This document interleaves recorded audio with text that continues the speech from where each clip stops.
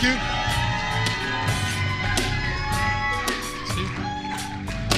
Have a seat, everybody. Thank you. Woo! Yeah, that's a good ending. Thank you, band. Bandies, you're awesome. I don't know where my Bible is. If anybody can help me with my Bible. It was in my wife's bag and then it went missing. Maybe it's in her bag and my eyes went missing. Thank you so much. Somebody say, look. Thank you. I needed that word. Right. I have missed you all. Not that we haven't met or anything like that, you know, but I've missed this. I would love for you to open your Bible to the book of Nehemiah and we'll read from chapter 1. And it says this, now it happened in the month of Chislev, that's a nice month, in the 20th year, as I was in Susa, the citadel, that Hanani, one of my brothers, came with certain men from Judah. And I asked them concerning the Jews who escaped, who had survived the exile, and concerning Jerusalem. And they said, this is it, the remnant there in the province who had survived the exile is in great trouble and shame. The wall of Jerusalem is broken down and its gates are destroyed by fire. You know, over the past 2 years, you know, we can sit in this room and we can pretend like the last 2 years has been so good, but it's not. We can, and that's what I mean by Christianese. We've been so Christianized and so indoctrinated that we've been so far from reality that we don't want to embrace it because we've been so groomed in a Christian way. I cannot consider the doctor's report. No. That's no. The doctor's lying. No, the doctor's telling you what he's seeing in you. Unless you agree with the doctor's report, you don't know what to pray for. Oh, come on now. It's been a while. You can, at any point in time, if you agree with me, or you like what I'm saying, or you like how I'm looking, you can say amen, shout me down, anything. Yeah. And also you're free to not shout. And you're free to ponder. And you're free to think. And you're free to act upon what I'm saying. Some of us have lost jobs. And it's tragic. Some of us have lost family members. Some of us are still going through the effects of COVID in our bodies. And some of us are still trying to get on our feet, and there's this thing of like, I'm a Christian, God saved me, but then my life doesn't prove everything that I've been taught in church before. Have faith, brother, have faith. Buddy, you don't understand. I don't have food to eat. You're telling me have faith? Faith will fill my stomach? See, unless you come to the realization that you are hungry, then you will realize that you have a heavenly Father who has a name that He will provide for you according to His riches in heaven. But you've got to come to you've got to accept it, that I am hungry. I am in need of a job. I am in need of a family. I am in need of a church. I am in need of a community. I am in need of a career. I am in need of a husband or a wife. I am in need. You've got to come into that place to understand that miracles sometimes things just don't fall from the ceiling. It's like this, God wants to, we read verses in the Bible that says, God is the one who grows the church. But then He brought you to church. He's like, I will build my house, and the gates of hell will not prevail against it. He brings you. He brings you into the house. Why? We find that Israel is in a similar situation or we find ourselves in a similar situation where our lives are broken down, the walls of our lives are broken down, we're sort of in exile at the moment.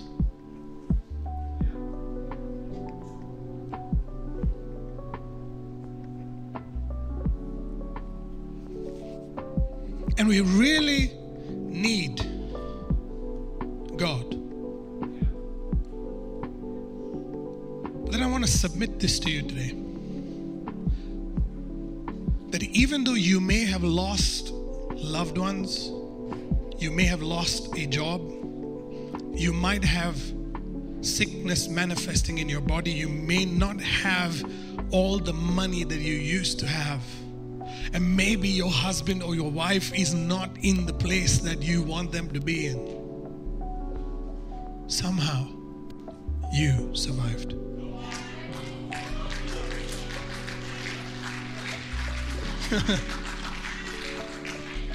Somehow, you landed up here.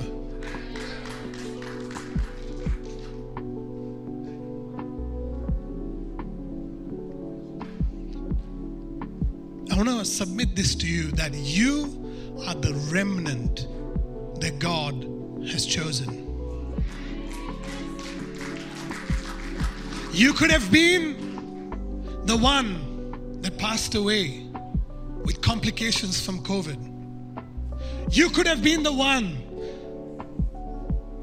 that is experiencing loss, great loss, debilitating sickness in the body. You could have been that one, but why are you not the one?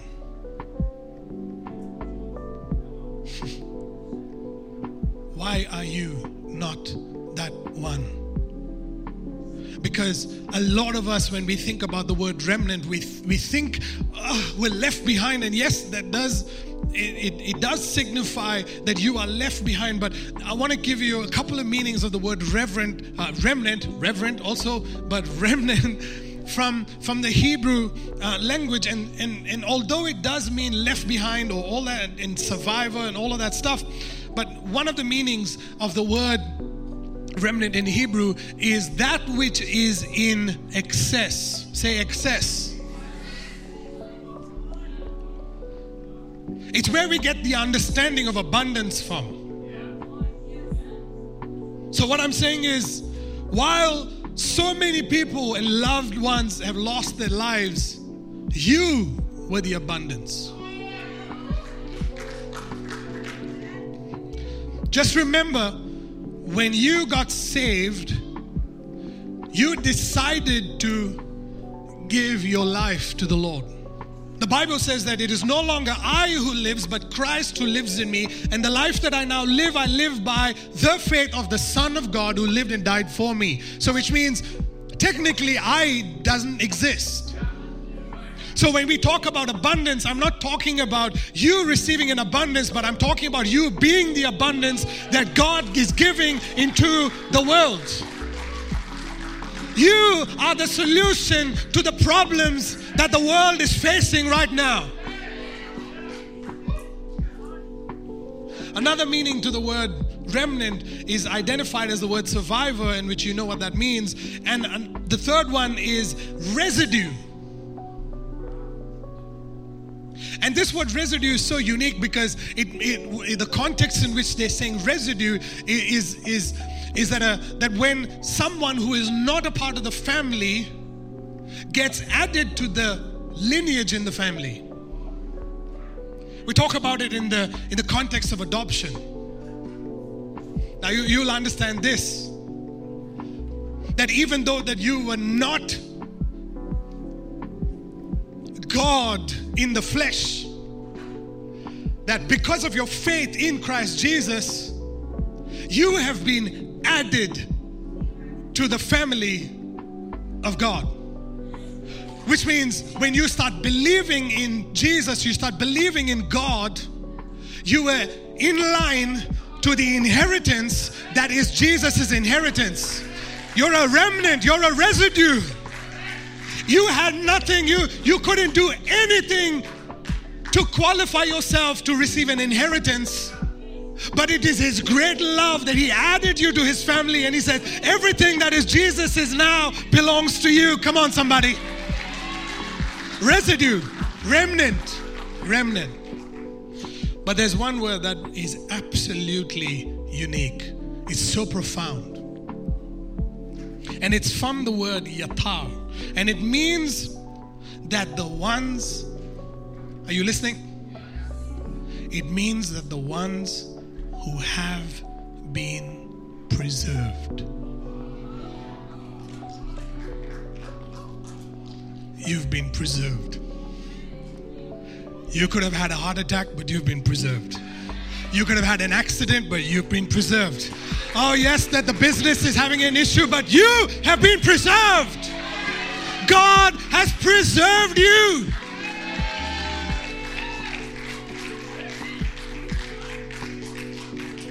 You are preserved. He's preserved you. It's amazing, amazing. Romans chapter 9 and verse 27 says, though the number of the children of Israel be as the sand of the sea, the remnant will be saved. Come on, man. Aren't you grateful that you're alive? Aren't you grateful that you're in a church today? Aren't you grateful that you're in a community that loves God and loves His word and loves His people? Amazing. So I want to encourage you that you may have gone through the worst season of your life. You may have experienced brokenness and difficulty and shame, but God has preserved you. But there's a reason why He's preserved you. There is a reason. It's not for fun and games alone, although God is into fun and games. You thought I was going to say that God is not into fun and games. No, God is into fun. God is funny. He is. If you look at just read through the Bible and you look at the people He chose and the character that they had, you will know that God has a sense of humor. Forget that. You look at the guy standing in front of you. And then look at the person sitting next to you. Don't live in denial now. God has an awesome sense of humor.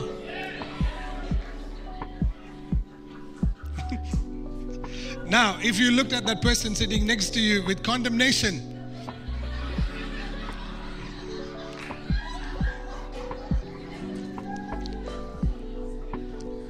there's a purpose for your existence today.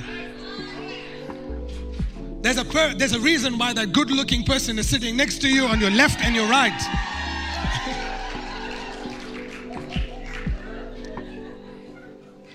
Don't you smile when you look at somebody sitting next to you? So unique. What is that? Purposely funny. You have a purpose.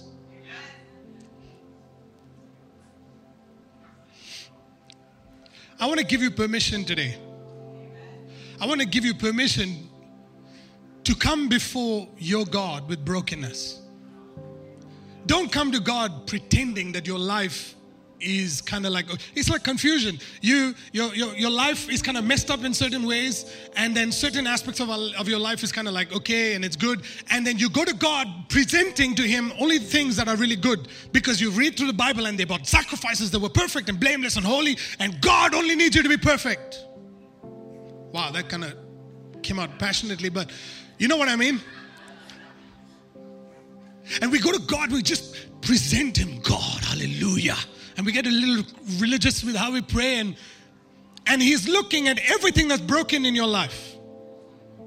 And He's wondering, when are you going to go to Him and present your brokenness and your shame and your guilt and the bad doctor's report and the lack of finances and the debt that you're in and the job loss and the death of a family member? When are you going to go to Him with the brokenness of your life?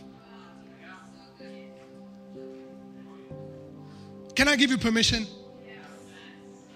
Although you can go to God in your brokenness and present it to Him, you have no permission to stay broken for the rest of your life. You have the full right to allow God to heal you and bring you and present you to the world the way He presents His Son. See, if you're being transformed into the image and likeness of Jesus, His Son, He's not going to take His Son like He's broken on the cross. He's going to take His Son as a good report of what happened. You were broken, but now God has fixed your life. God is fixing your life right now. God is fixing your marriage right now. God is fixing your broken career right now. God is fixing your debt right now. God is fixing your finances right now. God is fixing your country right now. God is fixing the nations right now as we speak. But we've got to come to Him and say, God, this is really who I am. This is who I am, God. This is what my life is all about. This is the mess. Can you take it and give me a message? Can you give me, God, a testimony of how good you are in my life? Because that's what God wants to do.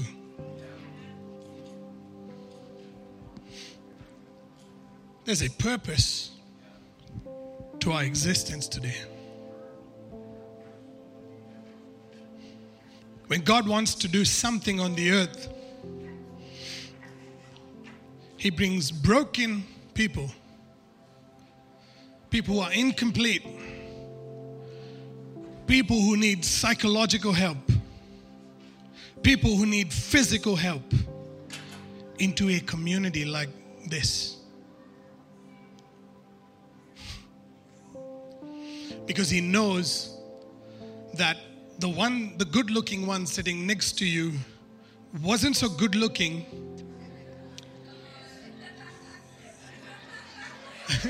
Wait. Let me finish. The good-looking one sitting next to you wasn't so good-looking when they were presenting the brokenness to the Father. But then somehow, when He took that brokenness, put a little grace in there, put a little bit of love and made a little magic potion kind of stuff and gave you to drink, and you were completely whole. And He brought that good-looking you and He presents you to the world. But then there's a purpose even with that. And the purpose when you're in a community like this is to fulfill the commandments that He has given to each one of you. You know, let me show you something in Nehemiah's life. Let's read verse 4 onwards. As soon as I heard these words, I sat down and wept and mourned for days. He's talking about the report of the brokenness of his nation. And I continued fasting and praying before the God of heaven, and I said, O Lord God of heaven, the great and awesome God who keeps covenant and steadfast love with those who love Him and keep His commandments. Let your ear be attentive and your eyes open to hear the prayer of your servants that I now pray before you day and night for the people of Israel, your servants. Now, when God brings you into a community like this, now we have a lot of new people in the room today, and hi, would love to say hi to you after the service. But when God brings you into a community like this, He does not just bring you to a church that is, or a community that is trying to indoctrinate you. But He brings you into a culture. My life changed drastically and dramatically when I married Kelsey, because her culture was practiced, not just spoken of. Nobody sat me down and said, this is what you do when you are walking out of the room.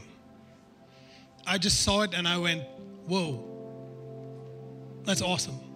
They have such a high level of respect for the elders in their family that the young ones, this will shock some of you. I sat at a table and they considered me because I'm a pastor, I would sit with the elders of the family and eat. Like I was the first ones, like Kelsey and me would sit, like, which is very rare for someone like my age. You know what I mean? And we had the younger ones. You must understand, Samoa is hot. The islands are hot. And so while I was eating, we had the ones who were older than me, but they were, you know, in a different line.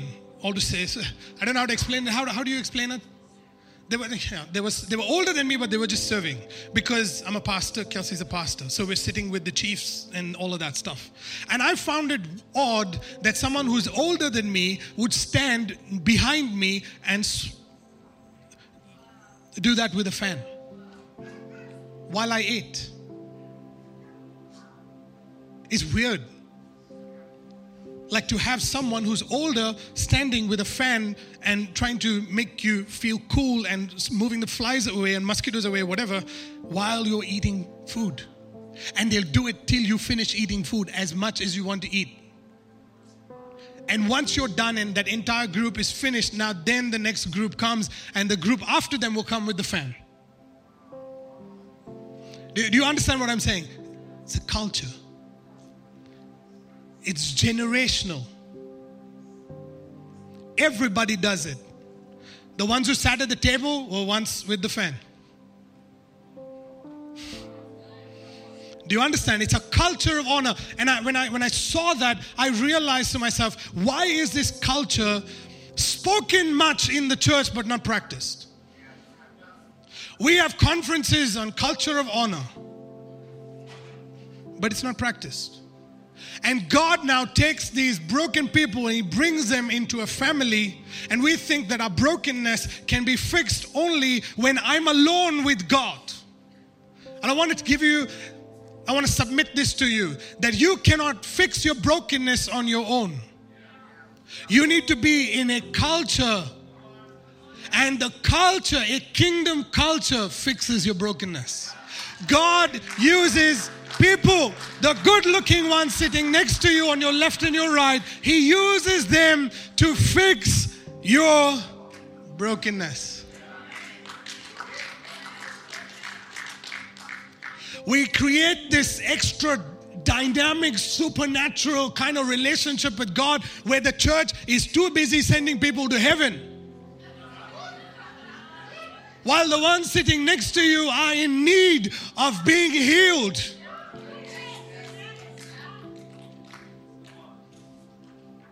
I want to give you some advice.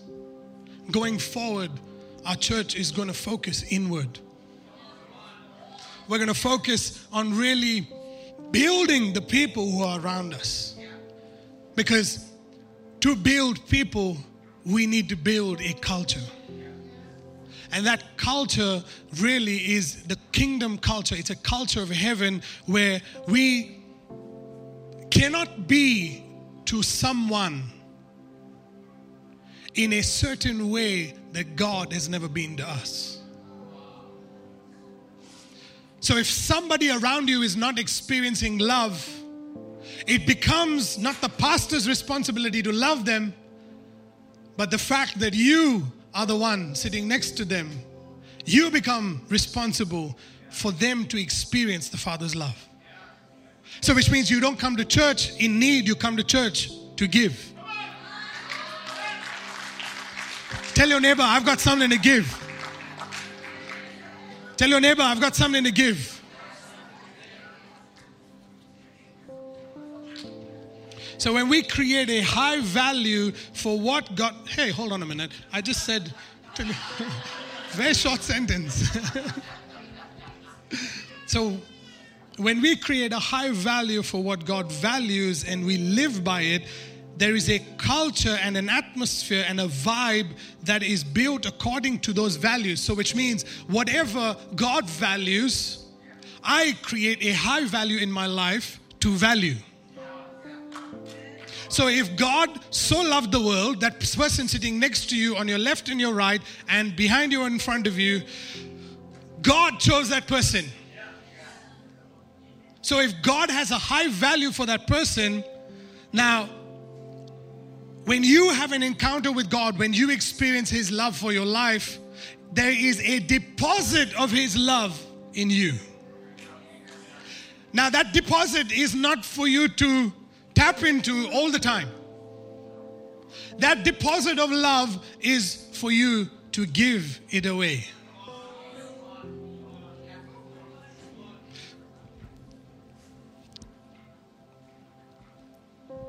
What are Christ's values? What does God value? Jesus came and made it very simple for us. In Mark chapter 12, in verse 30 to 31, He says, you shall love the Lord. You shall. Not you have a choice. Not if you're in the mood. Not if the person sitting on your left or right is qualified enough for your love. You shall love the Lord your God with all your heart, with all your soul, and with all your mind, and with all your strength. And then He says the second is this: you shall love your neighbor as yourself. Oh, this is awesome. You shall love your neighbor as yourself. You shall love your neighbor. So, if there's no love in the church, what does it mean? It means that individuals don't love them.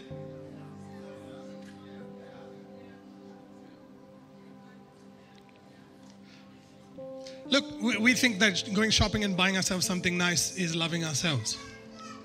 Let me speak very quiet over here. Right, buying things for yourself does not mean that you love yourself. It is an expression of your love for yourself.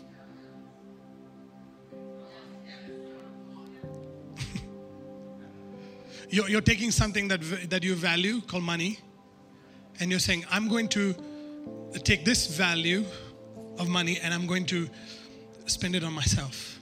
I need some TLC. I'm going to go for a massage, and I'm going to go for this, or I'm going to get a bodybuilding subscription. Why did I say bodybuilding? I don't know why. But I'm going to go get a gym subscription in the beginning of the year, and I'm going to, I love myself. I'm not talking about lusting after yourself. I'm talking about loving yourself. And loving yourself carries the element of sacrifice. I'd love to submit this to you, that in order for you to love yourself, some part of yourself experiences a sacrifice. John 15, Jesus makes this very awesome statement. He says, greater love has no one than this, than for a brother or friend to lay down his life for his friends. So when you take that concept and you think now, okay, it's easy for me to love my neighbor, but how do I love myself? It costs me something. Greater love has no one than this, than to lay down. That laying down aspect, what part of your life would you lay down for yourself? Look, in order for you to love, okay, I'll explain it like this. How you guys okay? All right. In order for you to love someone, there is a part of you that you've got to lay down. Let me say this, when you experience the goodness of God, whether it is in, like Danny, a new job, or Kelsey finding a wallet, or you have these incredible gifts and talents, or you have such a successful business, or whatever it might be. If you think that exists for you, then you are slightly missing the commandment. Well, Pastor, I've got these talents.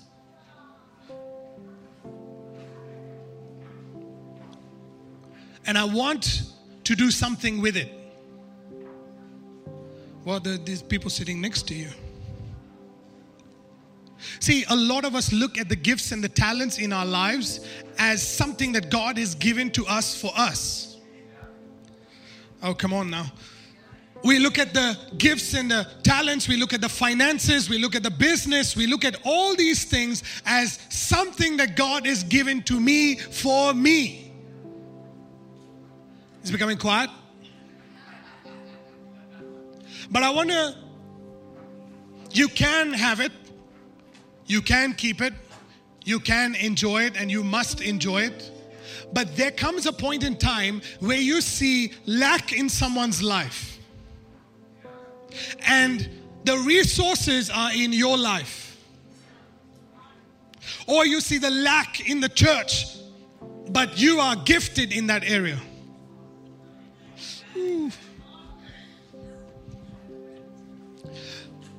And we put conditions on the church in order for us to give. Or we put conditions on the church in order to save. Or we put conditions on the life coach in order for us to get to their house. Or we put conditions. There's always conditions. You have to qualify in order for me to sacrifice myself in order for you to experience love. But that's not what Jesus is talking about, is he? That's not what Jesus is talking about. Are you guys okay? Jesus is saying that when he has deposited gifts, talents, opportunities, business success, finances, resources, when he has deposited ideas, creative solutions, all of those things are not for your good pleasure, it is for his good pleasure. He's got use of it, and there are people that he's sending into your life, he's sending into your community so that you can now be the solution to the need in their life. Thank you. The element of sacrifice is this. I can use that money, I can use that gift for my pleasure, for my glory. I can become an awesome musician, and I'm not saying anything wrong with it, but just hear me out first. I'm talking about the heart attitude. Okay, I can be an awesome musician or an awesome athlete, or I can be an awesome communicator, and I just want to do this and build my career. You can build your career, but who's taking care of God's house? Who's taking care of the needs of his house? No, pastor, that's you. You're pastor. You're a pastoral team. That's your job. Sure. But when will you come into full understanding of the purpose of your existence? You've got to come into this place where you fully embrace the reason why you're living today, the reason why you have what you have.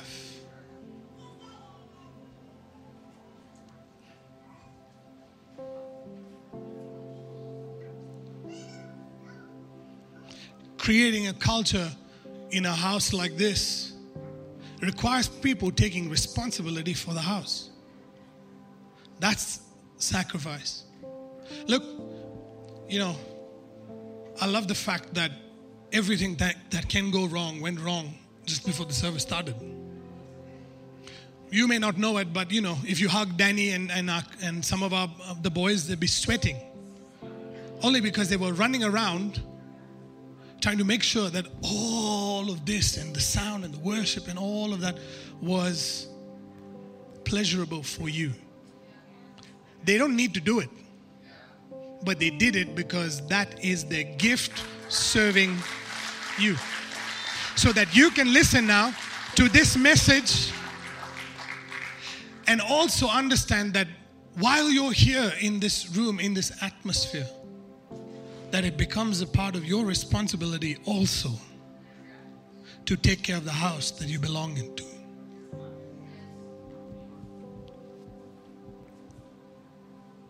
Nehemiah, in this moment, while he hears the bad news of the people, his people in Jerusalem,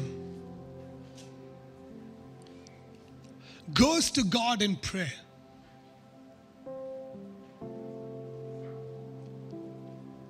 He takes responsibility for where he sees the need. He's an expat. He's captive, technically expat, living in another country. He doesn't need to do anything. He's a cupbearer in the king's palace. He has access to the king. He doesn't need to build a wall. He doesn't need to go to church. He can do what he's doing happily wherever he is. But somehow, he has this burden for God's family. He has this yearning to bless God's house. And he decides now to pray this prayer. And in verse 11, it says this: "O Lord, let your ear be attentive to the prayer of your servant and to the prayer of your servants who delight to fear your name." Listen to this. "And give success to your servant today and grant him mercy in the sight of this man." You must understand what he's praying here. He's saying, God, make me successful so that I can serve you. Come on, man. A lot of us come to church because we are in need of a breakthrough. We are in need of something. We need. But this guy goes to God and says, make me successful. Let me experience mercy. Mercy means protection. Let me experience success and protection in the sight of this king so that I can come to your city, your house, and build your walls. It's completely different. It's the opposite of what has been happening in churches. We come to the church to get blessed. But actually, when you look at Nehemiah's life, his heart for the house was greater than the heart for self. His heart for the kingdom of God was greater than for him experiencing blessing.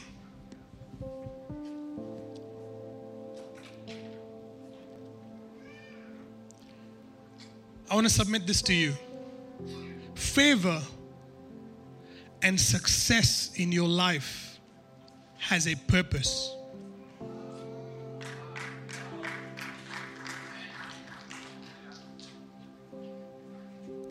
Favor and success that God gives you has a purpose.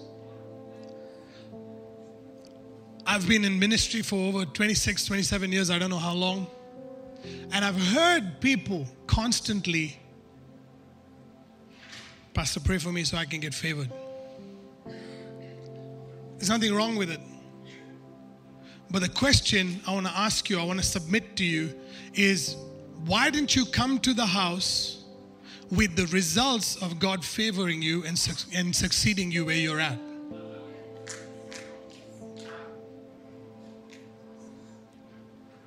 We've got to come into this place where you understand, hey, look, I'm here because I love these people and I've got something to give to them. I've got something, I've got value to add to your life. I've got value to add to the kingdom of God. Why? Because I'm seeking His kingdom first. I've seen great success and favor in my life when I've put God first. And many of us have experienced traumatic things in our life because we've sought them first. We've sought the blessings over the blesser. We've sought favor over the one who favors you. We've sought success and I want to be prosperous in my business. And yes, that's awesome to have, but why don't you seek His kingdom and allow Him to favor you, allow Him to make you successful? Because being a remnant means you are the least of them all. Look at Israel. They were the least. They were the smallest nation. And God used them. Till today, they're one of the strongest nations in the world. Look at the 12 disciples. They were the remnant. When Jesus left, their lives were in disarray. But suddenly, when the Holy Spirit came upon them, they went from being in disarray to, I have a purpose in my life, and that is to extend the kingdom of God on earth. When they align themselves to the purpose of God for their life, ladies and gentlemen, today we're sitting in this room. Today we have a book that we can read. Because of the 12 disciples, Jesus did not write a book. The 12 disciples, the disciples did.